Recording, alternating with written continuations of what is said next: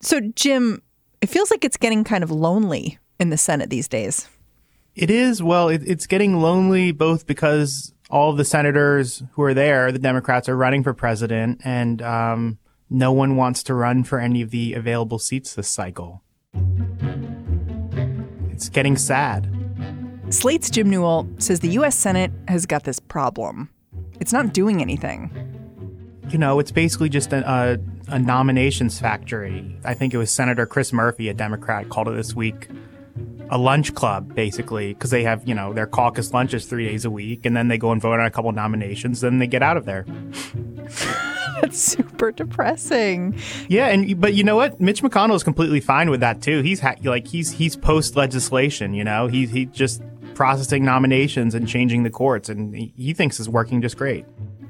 I mean, you wrote in your article that the Senate is where fun goes to die. Yes, I've never been more confident in a statement in my life. So, I mean, isn't this a place you go to work every day? Less and less, because I don't want all of my fun to die.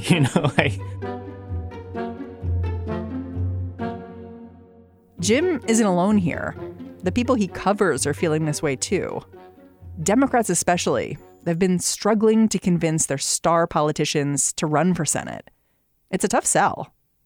I don't think it quite has the appeal of this great body anymore. I mean, if the opportunity is there for the taking and there's not a whole lot of risk involved, then someone will, sure, they'll launch a Senate run. But if there's any risk involved, and if you might be giving up a House career where you've built up some seniority, or you want to throw your hat into the presidential contest, you might as well, just because it's not, what are you going to do in the Senate? Today on the show, with all the breathless enthusiasm for the presidential race, no one seems very interested in the Senate. Jim Newell says that has big implications for whoever does land in the White House. I'm Mary Harris. You're listening to What Next? Stay with us.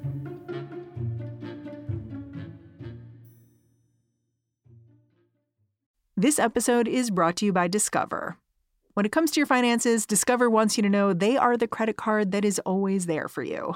With 24/7 U.S.-based live customer service, everyone has the option to talk to a real person anytime, day or night. Yep, that means no more waiting for, quote, normal business hours just to get a hold of someone. We are talking real service from real people whenever you need it. Get the customer service you deserve with Discover. Limitations apply. See terms at discover.com/creditcard. When I was getting ready to do this story, I went around looking for what people were saying, people who clearly Democratic leadership wanted to run for the Senate and who had turned it down. And when you read their quotes, it really sounds like the Democrats are like Marie Kondoing themselves out of the Senate. Like the quotes are, okay, Stacey Abrams from Georgia. She's like, well, you have to want to do the job. I don't want to do the job. You look at John Hickenlooper from Colorado. He says, senators don't build teams. I'm not sure that's my thing. I'm a doer. That's what gives me joy. Okay. And like Steve Bullock from Montana, I just wouldn't enjoy it, so I ruled it out. It's like literally they're touching the Senate possibility and they're like, it doesn't spark joy. Bye. Yeah, I mean, it's an interesting candor about, the acknowledging how pathetic the Senate has become, unless they completely blew up all the rules that block them from considering so much legislation. I think some of those are also a little, self-serving, too, because they want to run for president. Like, I wasn't born to be part of a Senate team. I was born to lead. That's why I should be elected president. When Steve Bullock's presidential campaign flames out, as it presumably will, and he's looking for a new job, maybe he'll change his mind about the Senate a little bit. And the best pitch for, recruiting Democrats to the Senate is we have to stop Mitch McConnell, because he's just transforming the courts and he is preventing any progressive legislation from even having a chance, even a compromise version of it or anything. He's just not even going to consider it. That's a very strong pitch for the Senate, but, it's not necessarily very rewarding work given how broken it is. Well, let's go through the races, one by one. Like, where are the states where Democrats have their eyes on them and are thinking of candidates to jump in? Like, there's Georgia, for instance, where we saw Stacey Abrams have an unsuccessful bid for governor, but lots of people think, wow, she'd make a really interesting senator. She said no. It's Republican David Perdue, whose seat is up, right? Yes. So tell me about that race. Why do Democrats think he's vulnerable? Well, Georgia is one of the states, just because of a lot of the growth in population and a lot of people moving to the Atlanta metro area. It's changing demographically. I think in 2018, given how close Stacey Abrams got, and also there are a couple of House races, Democrats, they flipped one suburban Atlanta seat and they almost flipped another. So it's sort of this prophecy of Georgia turning blue. 2018 showed that it's pretty close. On top of that, David Perdue is a very Trumpy senator. He is really pretty hardline on immigration. So he can be a bit polarizing in his state. So that's where they think the opportunity is. It's just a question of, is Georgia all the way there yet? Is it ready to flip to blue? Or is it still, a lean Republican state where the president's going to get his base out? David Perdue is probably going to run a couple points ahead of Trump in the state. So there's still a lot of risk involved. And if you're Stacey Abrams, do you want to have 2 consecutive losses on your record, especially when you don't even really want to do the Senate job? Texas is a little bit of the same story. Like, you have Republican John Cornyn, who's up. He's not quite as Trumpy, is my understanding, but you do have Beto, who is this superstar, ran for Senate, didn't get it, and, is sort of looking at the same thing. Like, do I want to go for this? And how far has the state come towards flipping blue? Yeah, I mean, that's another one where Texas for 10 or 20 years, people have been saying it's going to turn blue just because, again, of transplants from other states and immigration changing the demographics of the state. But people didn't really think it would happen until 2018 when, Democrats flipped a couple of House seats again. Beto got close. Granted, he was running against Ted Cruz, who is, in Texas, the least favorite Republican senator there is. Yeah, he's like a better person to fight against. Yeah. He makes for a very good foil. And, Beto, I think, got a lot of energy going. John Cornyn, I think if you just sort of railed against John Cornyn, you wouldn't sort of get people so viscerally angry as they might with Ted Cruz. And Cornyn is pretty prepared for a challenge. He's not sleeping on this or anything. So it would be really difficult to knock him off. I think, again, if you're Beto, do you want to lose to Ted Cruz and then probably, or I won't say probably, but quite possibly lose to John Cornyn as well? And then where do you go from there in your career? Especially when you had all that energy in your campaign, and you sort of have to strike while the iron's hot if you do want to be president. And then you have Colorado and Montana. In Colorado, you've got Cory Gardner, and in Montana, you have Steve Daines. And you have these 2 potential candidates. You have John Hickenlooper and Steve Bullock, who are both running for president, right? Right. Why? I mean, I do theoretically know why, because they think it's wide open. They think that Joe Biden, who's sort of occupying whatever moderate lane they're looking at. In case that white guy goes down, like, here's another white guy to replace him. Like once the giant white moderate in the room collapses, then it's going to be a free-for-all. And for some reason, people will land on John Hickenlooper, who they don't even know, or Steve Bullock. I mean, it's I don't really see what the rationale is other than a sort of egotistical politician looking around the room and sizing up the competition and thinking that, oh, well, if these people are in, then I might as well be in because I'm better than them. It just never seems to end. I mean, and each one seems to get more absurd than the next one. I mean, one bright spot here is Mark Kelly, who is the astronaut husband of Gabby Giffords. He's running in Arizona, right? Yes. So he's been successfully recruited. Is that like a good news story for Democrats? Yeah, it is a good. I mean, and again, you have to look at the circumstances. Like, Arizona is a little bit far ahead in its political transition than Georgia or Texas. Kristen Sinema just won the Senate race there last year, and she beat Martha McSally, who was then appointed to the other vacant seat, which was John McCain's seat. So she has to run a special election now. So if you're Mark Kelly and you know that Martha McSally can be beat because she was literally just beat, there's not much risk to it. So I could see why he would accept that invitation, as it were. But the knives came out for him, like, as soon as he announced, right? Oh, yeah. They're out. I mean, they'll be out the whole time, which shows how worried Republicans are about that one. Tell me what you saw. Like, what was the Republican response to him? Oh, well, they called him, Chuck Schumer's handpicked crony. I mean, which they call every single person who's recruited, Chuck Schumer's handpicked candidate who wants to do the evil bidding of New York and San Francisco. And then, when Chuck Schumer fails to recruit a candidate, then they say Chuck Schumer's weak. No one listens to him, So I guess they've done some polling that shows Chuck Schumer, is a villain in Republican circles, which makes sense. You talk about Chuck Schumer, which raises this issue of how this all works. Can you tell me about that for someone who doesn't know how the Senate works and how you get an invite to run for Senate, basically, or how the money rolls out to you? You talked about Chuck Schumer. I mean, what's his role here? Well, I mean, officially, the recruitment process is run through the Democratic Senatorial Campaign Committee, which this year is led by Catherine Cortez Masto, who's a senator from Nevada. But Schumer's also, always involved in all of this stuff, too. Just like on the Republican side, Mitch McConnell is involved as well. So, I mean, it's not like any formal process. It's just Chuck Schumer gets an idea in his head of who would be a good candidate. And then he personally either, goes to meet someone or calls someone and tries to persuade them to get into the race.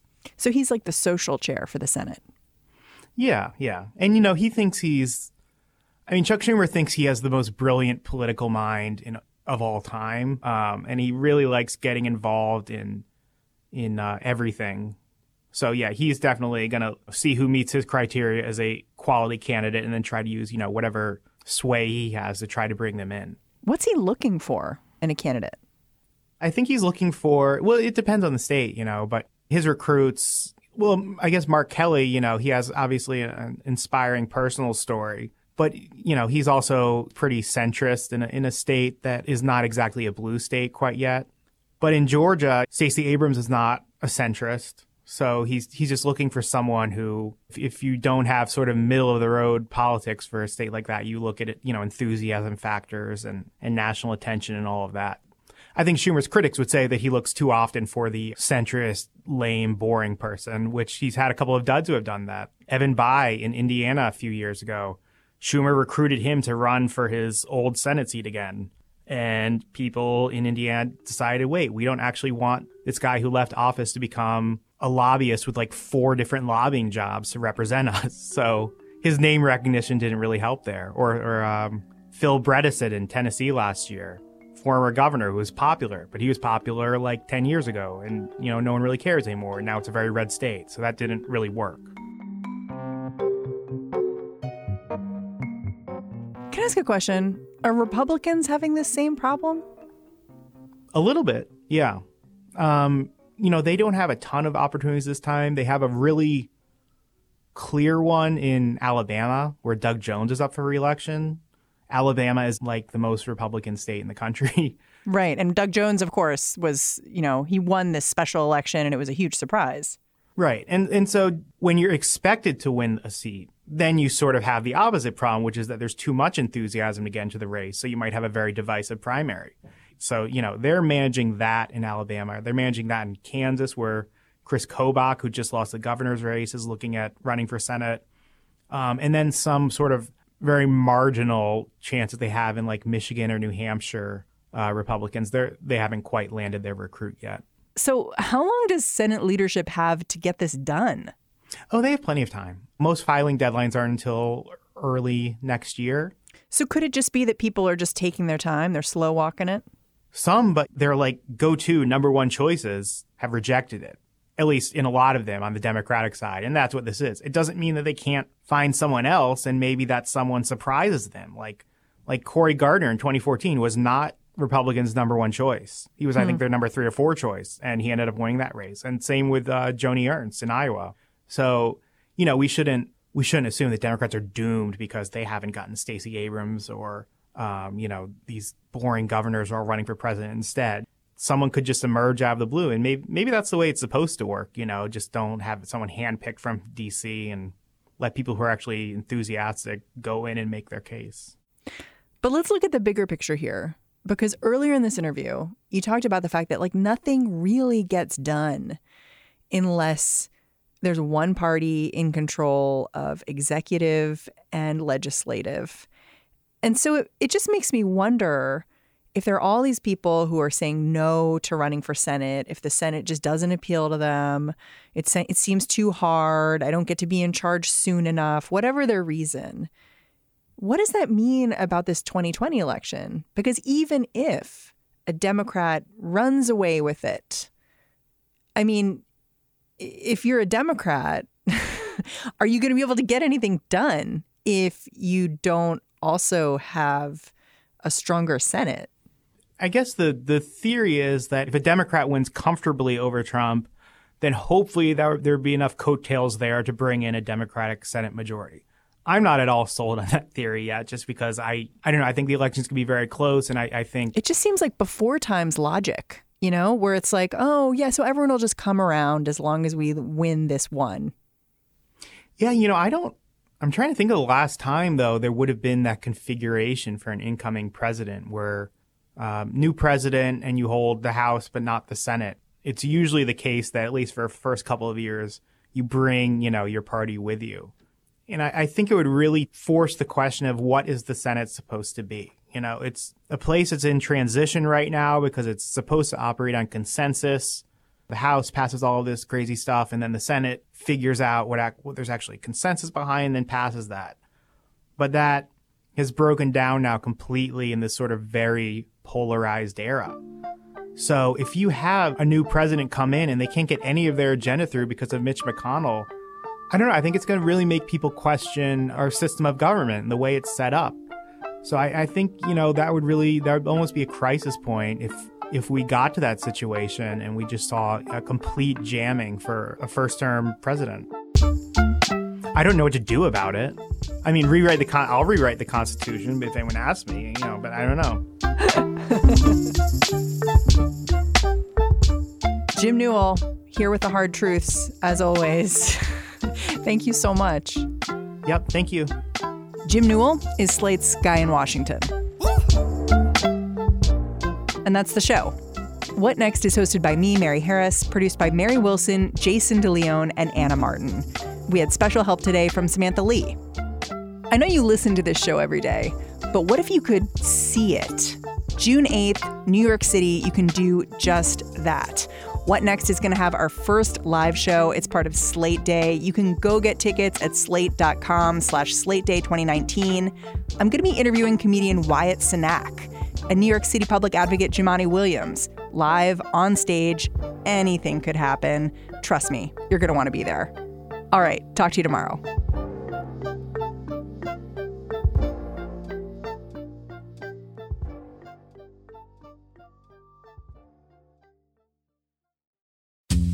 I'm Dahlia Lithwick, and I'm host of Amicus, Slate's podcast about the law and the U.S. Supreme Court.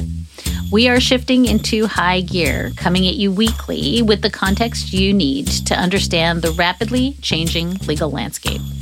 The many trials of Donald J. Trump, judicial ethics, arguments and opinions at SCOTUS. We are tackling the big legal news with clarity and insight every single week.